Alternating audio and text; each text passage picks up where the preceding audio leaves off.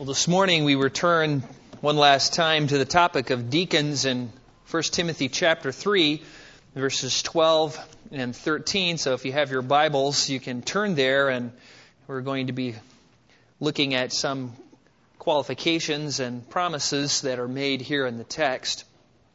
When I was growing up in my earlier years, right before kindergarten and shortly after, like every little kid, I would get sick. And my mom and dad had a business, and so oftentimes when my mom couldn't be there for me, she would ask this faithful neighbor, a close friend of hers who lived 2 doors away, if this neighbor could watch me, usually for a couple hours while she got done whatever she had to get done for the business.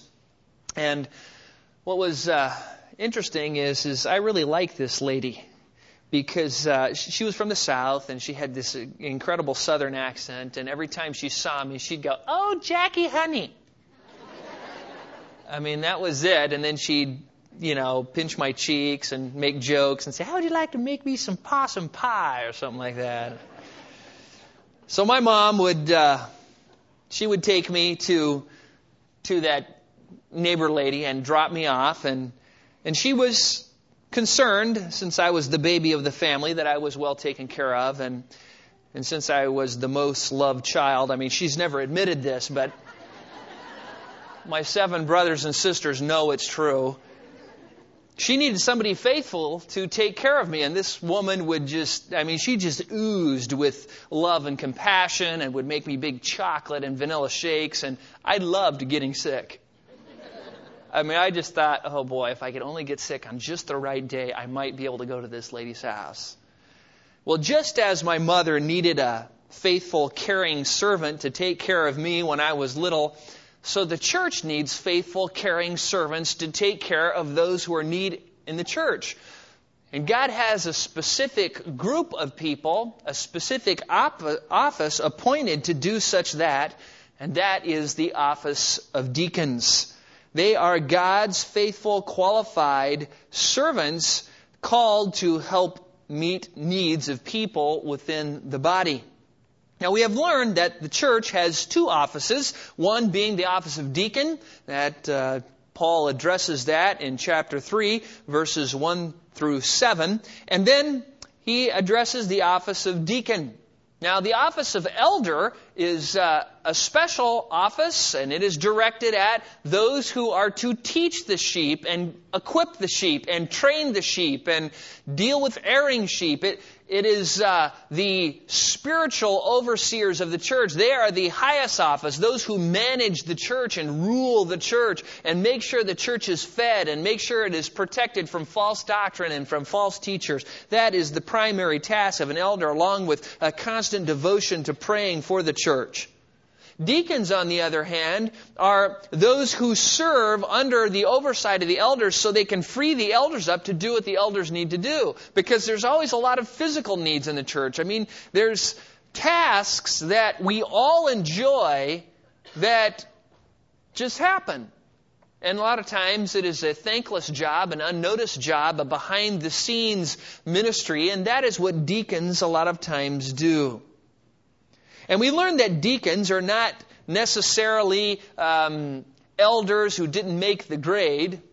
They aren't less qualified, less spiritual. They have just the same spiritual qualifications, except they are not required to be able to teach, to exhort in sound doctrine and refute those who contradict.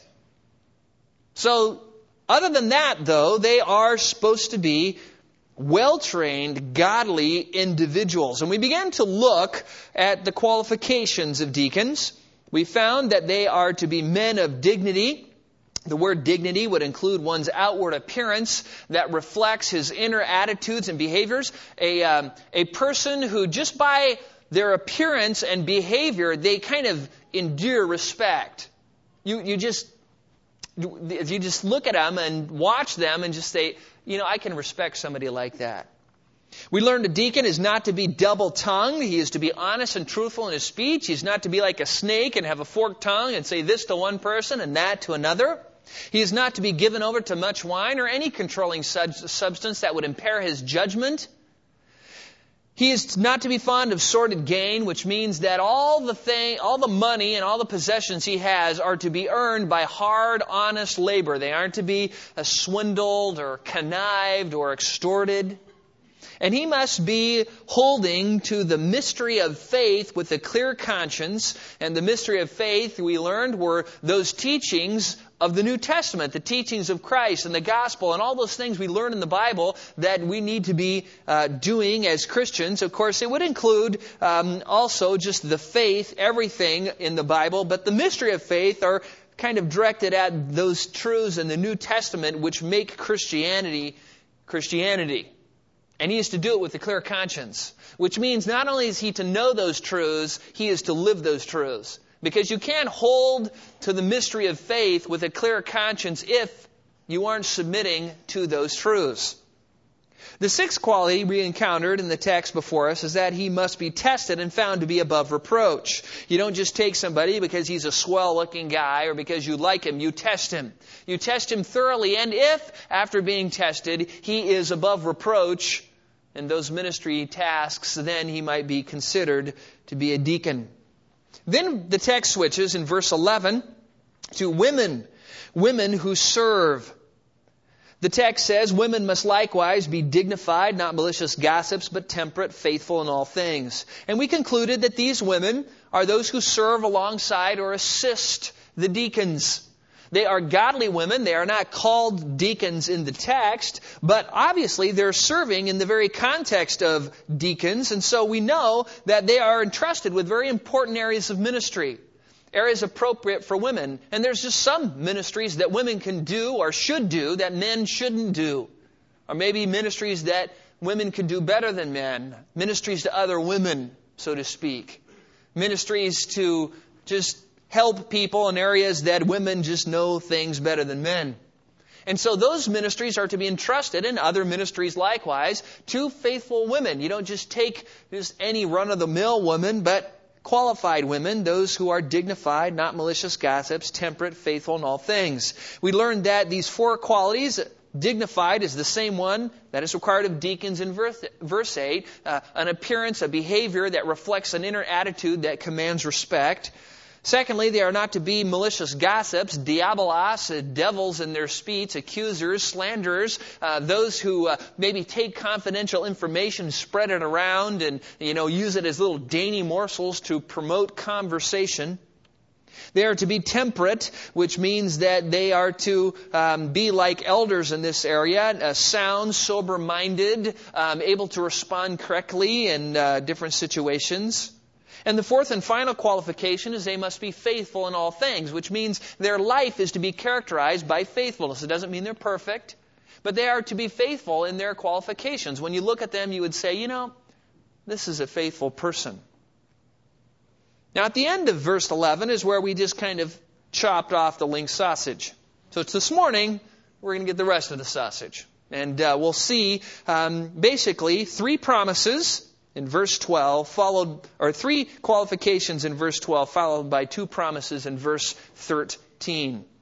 Verse 12 reads this: deacons must be the husbands of one wife, good managers of their children and their own household.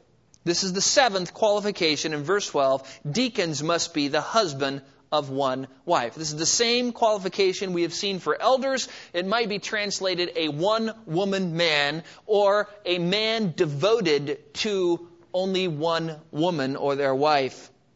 And since there is so much confusion about what it means to be a Christian husband today, even in the church, I want to spend a little time on this. I want to look at some of the foundational things that cause husbands not to be faithful and what causes them to be faithful. And basically, if you look at this husband of one wife, you could categorize it in two different ways. You could say that the husband who is the one-woman man is characterized by what he doesn't do and by what he does do. And so, what a man must not be towards his wife is unfaithful. This means he must not engage in immorality of any kind, either in thought or in deed. he can be a man who is given over to his sexual passions outside of marriage. And he is not to be immoral. This word immoral means any sort of sexual activity outside of the marriage relationship. Is the word we get pornography from. It's the Greek word porneia. He is not to be that kind of person. And this would include adultery and fornication and looking at pornography and reading things or watching things that would be inappropriate. Conjuring up sexual fantasies, to engage in sexual thoughts or actions, anything contrary to the Scriptures is to be unfaithful to God and unfaithful to your wife. And so the deacon is not to be that kind of man, just like every husband is not to be that kind of man. 50 years ago in our country, pornography was a smaller issue. It was far less common. But today, it is mainstream. 50 years ago, if you were to take the magazines that appear at the end cap of the average grocery store line, if you were to take those back into a store 50 years ago, people would have an outcry at the pornography that's being displayed. But now it's just fashion. It's just common. We have been boiled in the immorality of our culture, and we don't even know it. And this immorality is affecting people, when before those who looked at that sort of things and engaged in that kind of activity were just deviant, base, immoral perverts. And now you're just normal. You're perverted if you're moral. Satan has totally switched the tables. So what is common front cover fare on magazines and in TV shows and on billboards now, just 50 years ago, would have been an atrocity that the entire culture would have stood up against.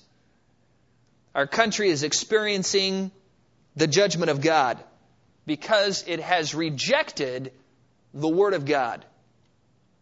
Now, a lot of people think to themselves, come on, Jack, what's this judgment of God business? Well, if you were to turn to Romans chapter 1, verses 18 through 32, you would discover, if you just read that and compared it to our society, the world in which we live in, that it is an exact commentary of what we are experiencing today in America.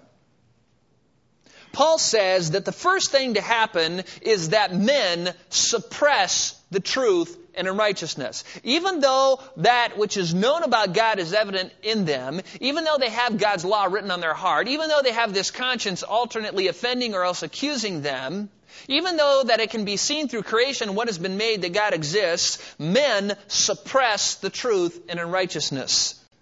They become futile in their speculations and their foolish hearts are darkened. And this leads them to further sin. They then exchange the glory of God for idols. Idols defined as animals, things created, possessions. Does that sound like our culture? Absolutely. People worship their cars and houses and things. This in turn brings God's judgment. Not a judgment that we would expect, but a judgment of letting go of them, of giving them over. 3 times in the text he says he gives them over. And it's interesting what he gives them over to. The first thing he mentions in the text is he gives them over to immorality and sexual perversion. And we saw this in the 1960s as there was the, quote, sexual revolution, where there was free sex and no accountability and irresponsibility. And that began to affect our country. That was the first wave of God's judgment. And this leads men, in order to justify their carnality and to justify their immoral acts, it causes them to want to set God's truth away even further. And so they do what is called the great exchange again, and they exchange the truth of God for a lie. They begin to say that bad is good and good is bad, and this is what we see in society, isn't it? Premarital sex is good. And if you abstain and if you remain a virgin, there's something wrong with you. What's wrong with you? If you do drugs and you get drunk, you're cool. But if you don't, you're a loser. And so the whole world has changed around. They've exchanged the truth of God for a lie. And then the text says it gives them over to things like lesbianism and homosexualism, baser forms of sexual perversion still. That's exactly what we're seeing today. This is the judgment of God. And then Paul ends in verses 19 through 32 with this commentary on a society that has been judged by God, that has been thrice given over by God. And this is what he says. Now, as I read this, you just ask yourself, is this what we're seeing today? Being filled with all unrighteousness, wickedness, greed, evil, full of envy, murder, strife, deceit, malice. They are gossips, slanderers, haters of God, insolent, arrogant, boastful, inventors of evil, disobedient to parents, without understanding, untrustworthy, unloving, unmerciful. And although they know the ordinance of God, that those who practice such things are worthy of death, they not only do the same, but give hearty approval to those who practice them. That is our world. And all of these things have earned countries God's judgment. And all of these things are things that are snares to every man. Every man who is trying to lead his family is in a culture that is saturated with wickedness. You know, on our currency and on our coins, it just amazes me that it says, "In God we trust." It should say, "Ichabod." The glory has departed. We don't trust God. That's a mockery. And while the culture is rapidly declining, the church seems to just follow the culture downgrade. Oh, we're always two steps behind, but instead of just looking at God's Word and saying, this is what God's Word says and this is where we're going to be, then we want to say, oh no, you can't be loving and just maintain God's standards. So you just, compromise here and compromise here. And now we have lesbian pastors and homosexual pastors and pastors who have divorces and pastors who, committed adultery. There's just no standard in most churches. And all of this is corrupting marriage. All of this is plunging many husbands into ruin and destruction. Immorality and immoral temptations are legion. TV, magazines, just everywhere you go. It's just a constant battle. And many husbands are losing that battle. And one of the great areas is the whole internet. You have a computer, you have internet connection. That internet is a conduit to the world system run by the God of this world. And if you aren't very discerning, you can use that tool to pump pornographic sewage into the privacy of your own home. And it's becoming increasingly common. For those of you who don't know about computers, there's this little thing you can click on. It's called the history. And it tells you what sites that you've searched in previous sessions on the internet. And it's becoming more and more common for housewives to say, I'm going to look in the history and find that site I was looking at, and all of a sudden to discover that their husbands have been engaging in pornography in their own home. And then they come to me and they say, what should I do? This is epidemic, and it is a problem. Because pornography ruins men, it ruins marriages, it ruins families, and it ruins countries. And that is why God says a man needs to be devoted to his one wife and his one wife only. Those who engage in those kind of activities, the Scriptures say, multiple times, are characteristics of those who will not inherit the kingdom of God. And we need to repent of them. The church needs to be holy and blameless, that we are not even to let the world's deeds even be named among us, as is not proper for the saints. And so a deacon, one who is in charge of ministering to the saints and to elders, are to be models of moral purity and devotion to their one wife, not going outside the marriage to fulfill their fantasies. Secondly, being a one-woman man is loving your wife as Christ loved the church. Not only is it to abstain from those things that would cause you to be unfaithful to your wife and God, is to be diligently pursuing those things which would cause you to love your wife as Christ loved the church. But many husbands don't understand what that is. You see, we live in a world where leadership is prized. But most of all the leadership we see, whether in the workplace or on TV, in the media, whatever, is ungodly leadership. It is not biblical leadership. And the problem is many husbands look at the CEO, the guy in charge, the manager, and they think, oh, that's how I'm to be in my marriage. We are so bombarded with the world and its methods of leadership that we never stop and ask ourselves, what does the Bible say? And what kind of leadership does God call us to? You see, being head, being leader in your home, in a biblical sense, is a position of responsibility, not of lording it over your wife and your children. And many husbands are basically practicing what Jesus denounced in Luke chapter 22, verses 25 and 26, when He described the godless Gentile rulers as those who lord it over and who have authority and use that authority to lord it over. And He says, but it is not this way with you.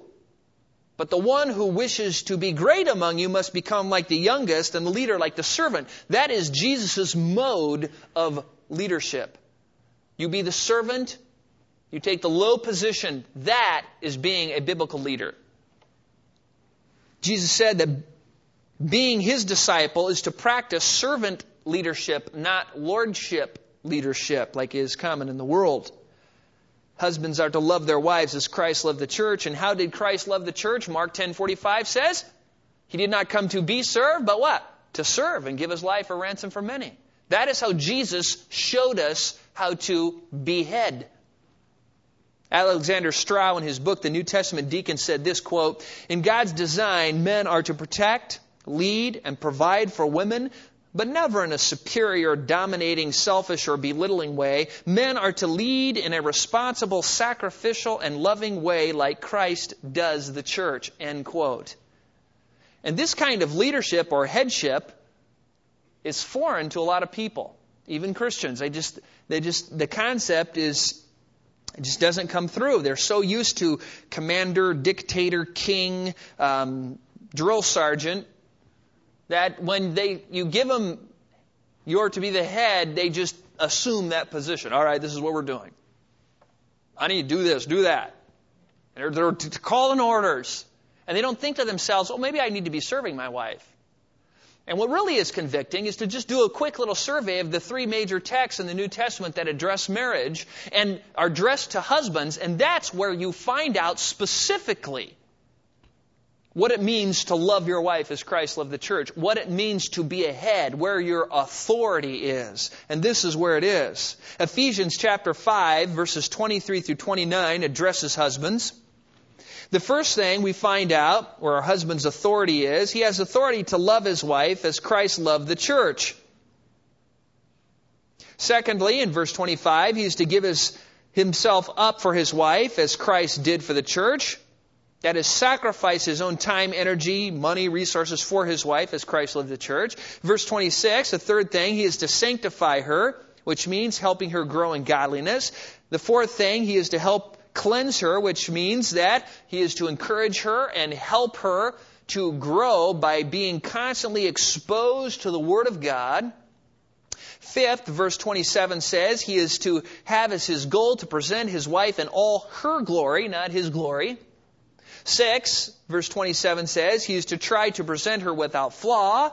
And also, 7th, to present her holy. And also, verse 27, to present her blameless.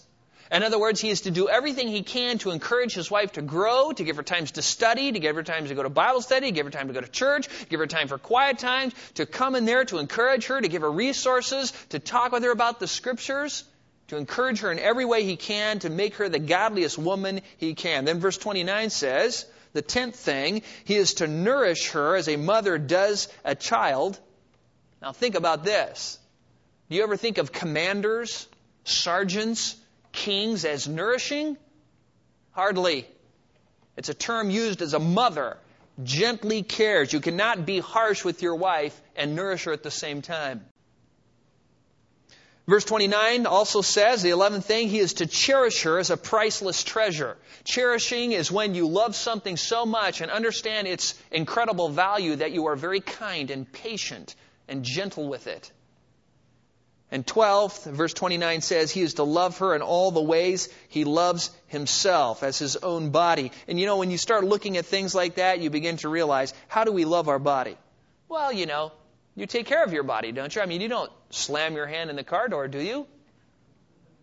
You wash your body and scrub the teeth in your body and you feed your body and comb the hair in your body and you're watching out for your body all the time and put sunscreen on and wear the right clothes so you don't get too cold or too hot or whatever. You're constantly taking care of your body, and that is the exact picture. Constantly take care of your wife. That is your authority. And that is all your authority is. None of this, I'm king here, you do what I say, woman. I'm amazed at how many people come in and they're clueless about this. They've never actually looked at the Bible and said, what does God say? Colossians 3:19 gives us two other things that help us understand what it means to be the head. It says husbands are to love their wives. And of course, when it says that, husbands are to love their wives, what is love? It is the agape word, the word that is described in 1 Corinthians chapter 13, verses 4 through 8. And what does it say? Love is patient. Love is kind. It is not boastful. It is not arrogant. Does not take into account a wrong suffered. Does not seek its own. On and on. That's what love is. And husbands are commanded to love their wives. And every one of those things that defines agape love is all directed about what you do for someone else, not what they do for you. And some of you are thinking, I wish I would have went on the men's retreat. The second thing in Colossians 3:19 is they are not to be embittered against their wives. So often you can have this negative, and I see this happening. When the husband fails to love his wife, then the wife often fails to love her husband.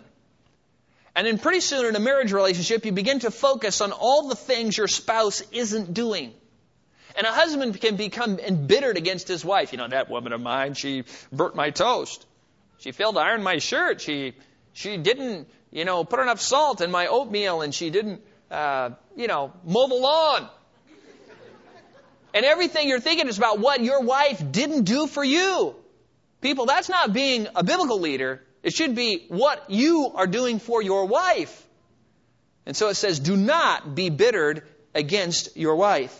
In 1 Peter chapter 3, verse 7, we have three more things that help us understand what it means to be head, leader, in charge of your family. It means to live with your wives in an understanding way. That means to be a student of your wife and her needs. It doesn't mean give your wife what you think she needs. It means give your wife what she thinks she needs. And a lot of people go, well, I don't know how to do that. Ask her. Ask her. It's amazing how many husbands never get around to doing that. How can I meet your needs? The second quality is live with your wives as with a weaker vessel.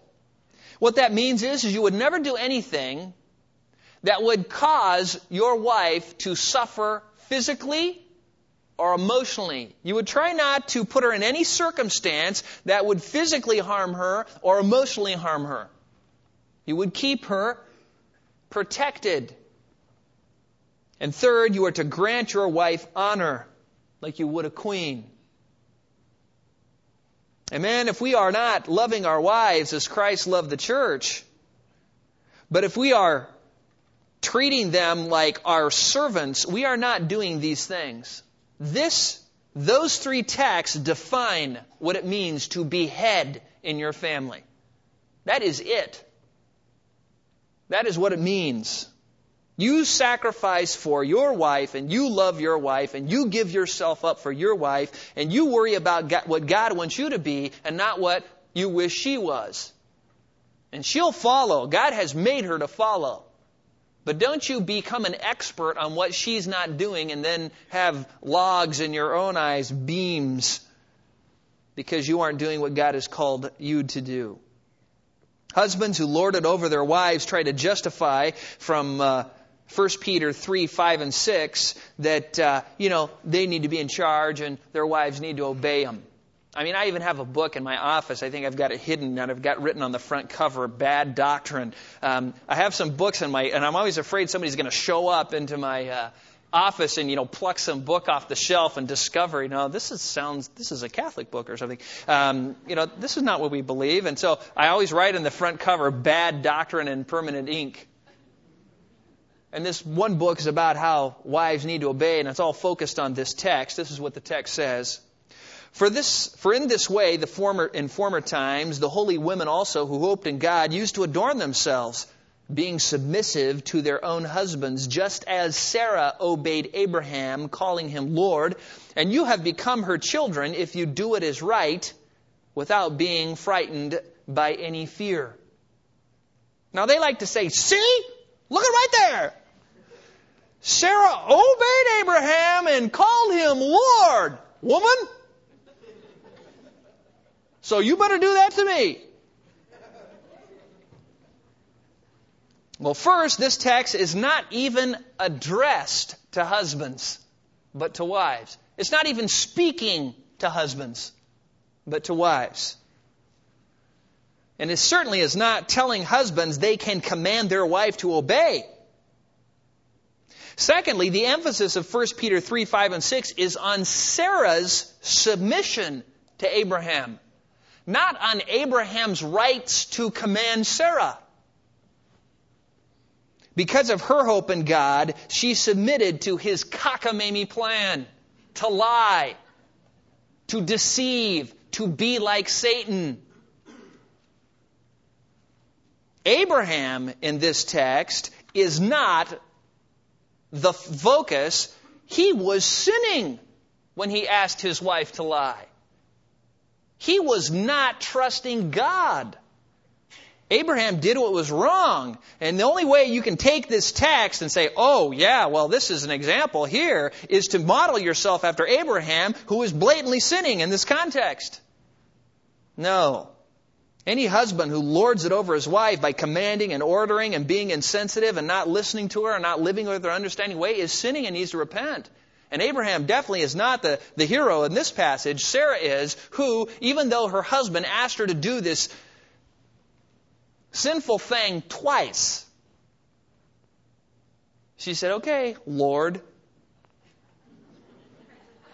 Because remember what he said. Don't tell him I'm your hubby.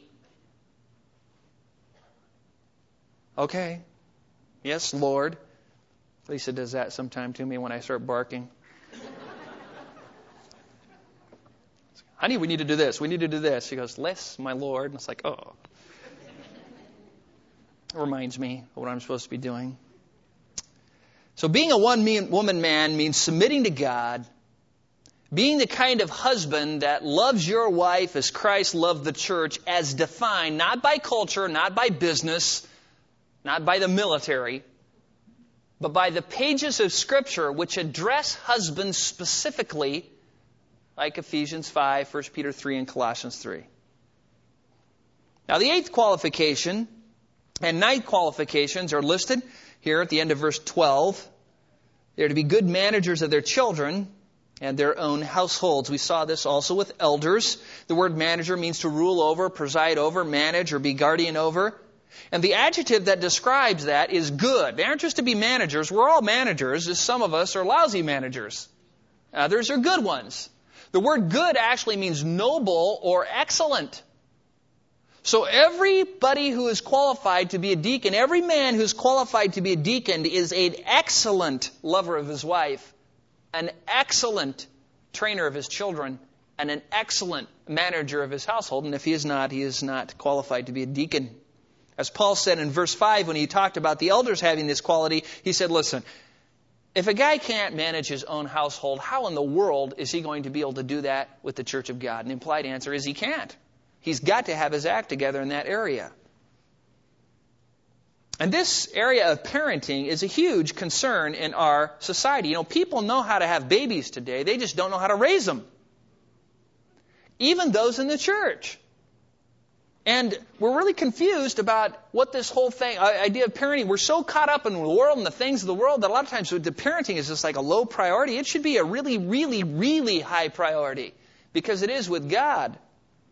And there are some universal truths about parenting that we all need to know. First is, no two children are the same. They're all their own individual little sin-cursed pea brains.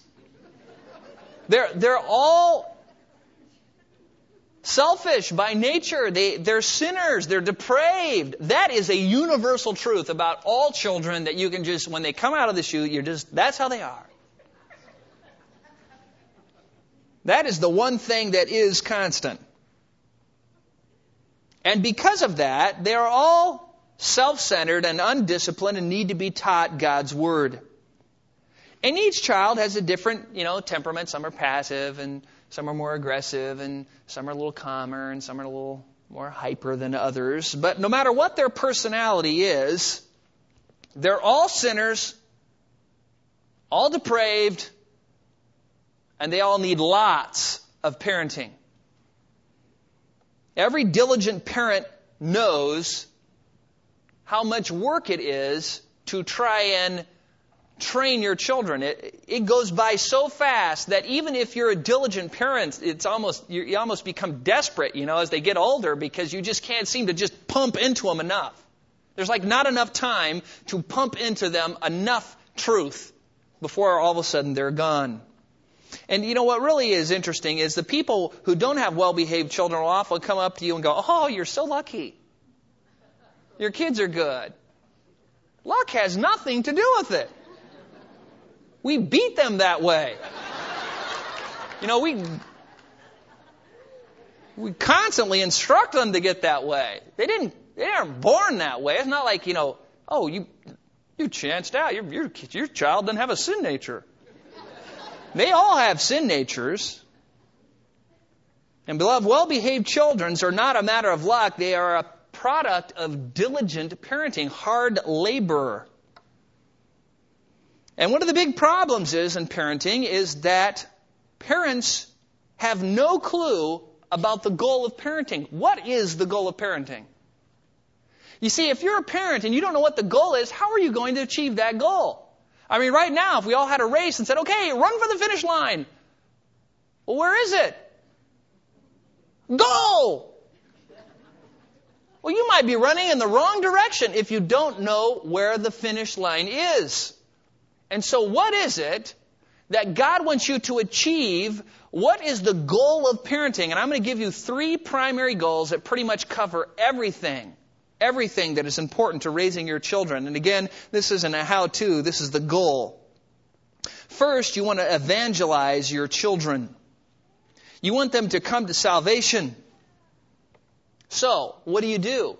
You systematically teach them the Scriptures. You teach them the gospel. You teach them about Christ. You teach them about sin. You teach them why Jesus died on the cross. I mean, you've got to do it all the time. You don't just teach them a whole bunch of Bible stories. The Bible stories are all fine, but what you want to teach them is the God of the Bible stories.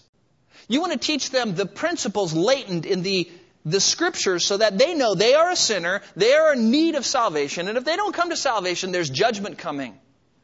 And what you don't do is this. You don't say, how would you like to ask Jesus in your heart? Okay. Or let's pray the sinner's prayer. Okay. And so you pray with them and say, now you're saved. Do not do that to your children. That is to give them a false hope. So many people, I kid you not, in this church have come to me and said, my parents always told me I was a Christian. I realized I wasn't saved. Because the parent cannot save the child. They can only give the child the gospel, and God has to save them. And you tell your children this. Listen, this is who Jesus is. This is what He did. This is who you are, and this is what you must do. And if you are saved as you see God working in your life and changing you from one glory to the next. That is your assurance. It is not those who profess to know Christ who have assurance, but those who live like Christ have assurance. And just read 1 John sometime. There's like 19 little indicators of how we know we have eternal life. There's those who say one thing, and then those who do, who have the assurance. And we need to make sure that we don't just get our kids to satisfy our own conscience, because, no one wants their kids to perish. But we aren't doing our kids a favor if we just get them to pray a prayer and put a little pressure on them, and then they say, oh, yeah, well, I'll ask Jesus. I'm like, oh, good, you're saved, and no one can ever snatch you out of God's hand. Don't let everybody tell you anything different. And then they go through their whole life. They don't have a passion for God's Word. They don't like church. And we're all frustrated because we know they're saved. No, we don't. You only know someone's saved as you see God transforming their life. That's what the Scriptures teach. So the first goal is to evangelize your child, to do everything you can to try and teach them about all the aspects of salvation. Secondly, you are to teach them sound doctrine. Sound doctrine. For instance, you need to be able to teach your kids what repentance is. You need to teach your kids what predestination is. And some of you are thinking, I just took your class and I still don't know what it is. You need to find ways to communicate to your children the doctrines of the Christian faith. So what is sanctification? What are all these shun words anyways? What do those mean? What is propitiation? What is providence? What are those things? How do you become sanctified? When do you become sanctified? What are the means by which you become sanctified? I mean, how does all that work? When does God give you illumination? What is illumination? All of those doctrines you need to teach to your kids in a very simple and understandable way, which means you first need to know them and know them well enough to be able to teach them those things, right? And if you don't know them, you can't teach them to your children. But that's what it means to be a parent. Do you remember what Deuteronomy 6 says? Oh yeah, when you rise up, when you lie down, when you walk by the way, when you go in, when you go out, constantly teach them my word. Not just doing a little devotion where Dad says, sit still, I'm going to teach you the Bible. And then, you sit down and read a couple verses at them and say, obey this, now go to bed. That's not what we're talking about. It's trying to use every life situation, every sort of opportunity, when you're out there digging in the dirt, when you're out there walking around, when you're in the mall, and, we just try and constantly tell our kids, why do you think that person's that way? And why do you think people write graffiti on the walls right there? And what would make them do such a thing? And would a Christian be able to do that? And why not? And what does the Bible say about this? And you're just constantly bringing God's Word in the life of your child. Why? Because you want to have them have a worldview of which who is the center? God. And that brings us to the third and final goal of parenting. And that is, your goal is to make your children independent of you and dependent upon God. Independent of you and dependent upon God. In other words, by the time they leave home when they're 18, if you're lucky, or shortly thereafter, or, some people are going, I'm still waiting. He's 48 and he hasn't left yet. When they leave home, you want to be able to have a child who goes out, who is now an adult, goes out into the world and sees things through God's eyes. He sees the world through the Scriptures and how God sees the world. This is a person who has been trained in the gospel, who knows Christ, who knows the biblical answers to the common questions and sins of the world, who knows how to be disciplined in godliness, who already has a pattern of serving in the church, of giving in the church, of being involved in ministry, who knows how to study their Bible, who knows how to find answers in the Scriptures. I mean, if you wanted to go home and make a triple-decker chocolate cake, you don't just say, well, I'll just throw some ingredients in and just try it. But that's how a lot of people use their life. I got to do this thing. I think I'll just try this and see if it works. No, you teach your children, this is how you find things in the Bible. This is how you study the Bible. This is how you look at the Scriptures, and this is how you run your life. When you need an answer, you go to the Word of God first. Not to people. You go here first, and you find out what the Scriptures say. You need to teach your child how to do that, so when they go in the world, they're living for God and the glory of God, and God is the focus and purpose of their life. That is being a successful parent. Not getting them a big college education so they can make a lot of money. Now that's fine, but that just pales in comparison to making sure they know Christ, know His Word, and are able to live in a society that is wicked. That they can share their faith with people they run into. Those are important things. So, the 3 goals of parenting, you evangelize them. Secondly, teach them sound doctrine. Third, you make them independent of you and dependent upon God. You know, one of the things that amazes me is some of the parents who have these children, man, they, maybe have dumped a lot of time and energy into them, and then the older they get, the more they hover over them. When the child wants to make a decision, it's like, well, wait a second. They're hovering. They're overly protective, and pretty soon they aren't letting their child be independent. They are, as the child grows older, being more and more possessive of that child's decision making. That is to exasperate your child. If your child cannot make wise decisions by the time they're ready to leave home, then you probably haven't done something right. You need to give them up to God. I mean, I was a bow hunter, and I want you to know that my goal was to let those arrows fly. I hated keeping them in my quiver.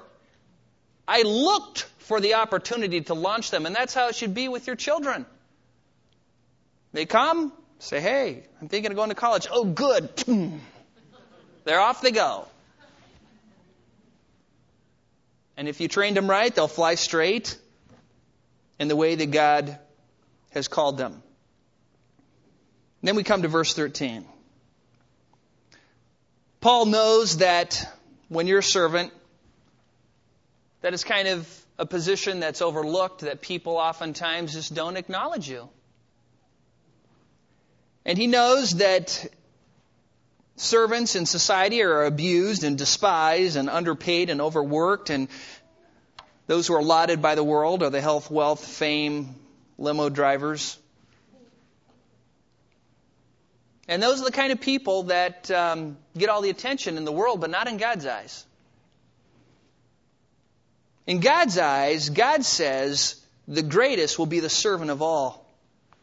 Jesus, speaking to the Pharisees who loved to be seen as leaders, said this in Matthew 23:10-12, "Do not be called leaders, for one is your leader, that is Christ. But the greatest among you shall be your servant, and whoever exalts himself shall be humbled, and whoever humbles himself shall be exalted." In Mark 9:35, when he was speaking to the disciples who, were arguing about who would be the greatest, he said, "If anyone wants to be first, he shall be last and the servant of all." That is greatness. And that is what deacons do. They're servants of all.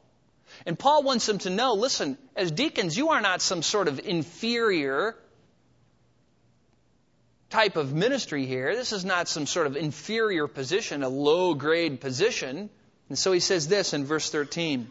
"For those who serve well as deacons obtain for themselves a high standing and a great confidence in the faith that is in Christ Jesus." The phrase high standing literally means an elevated step or platform. It's like the Olympics, when the guys win the race and they let them get up on the platform and they're elevated and all the crowd is cheering at them and they get the medal. That's what he's saying here. He says those who are faithful deacons are a step above the rest, not below them. And the second promise Paul gives is that they will receive this great confidence. As they start serving God, as they start learning what Jesus taught, that it is more blessed to what? Give than receive. When they begin to experience that in their life, and people begin to appreciate them because they are faithful, because they are loving their wives, loving their children, managing their households, and serving the saints, people will respect them, and that respect will give them a great confidence in the faith that is in Christ Jesus. And though the world may see them as mere servants in God's eyes and God's economy, they are a step above the rest. and show signs of greatness, because greatness is achieved through serving, not being served. In closing, I just want to read the Olivet Discourse in Matthew chapter 5, verses 34 through 40, and read this section about, this is the context of the sheep and the goats judgment. And as I read this, I want you to notice the people that God honors. Then the king will say to those in his right, "Come, you who are blessed of my Father, inherit the kingdom prepared for you from the foundation of the world. For I was hungry, and you gave me something to eat. I was thirsty, and you gave me something to drink. I was a stranger, and you invited me in. Naked, and you clothed me. I was sick, and you visited me. I was in prison, and you came to me." And then the righteous will answer him, "Lord, when did we see you hungry and feed you, or thirsty and give you something to drink? And when did we see you a stranger and invite you in, or naked and clothe you? When did we see you sick or in prison and come to you?" And the king will answer and say to them, "Truly I say to you, to the extent that you did it to one of these brothers of mine, even the least of them, you did it to me." Let's pray. Father, we thank you. We thank you that you have called the church to appoint deacons. Deacons and faithful women to serve the saints. And Father, I just thank you for those faithful servants at Calvary Bible Church, those who you have raised up and gifted to serve you here. And Father, help all of us to be the kind of servants that God honors, those whom He sees not as lowly but great, because they were lowly, because they did serve. Father, help us to remember that as we serve others in the church, when we do that, we do it to you. Father, raise up godly men and women to fulfill the ministry tasks here, so that you might receive all the glory and honor and praise, so the elders could be freed up to devote themselves to prayer and the ministry of the word, and so this body can be what you have called it to be. We pray this in Christ's name. Amen.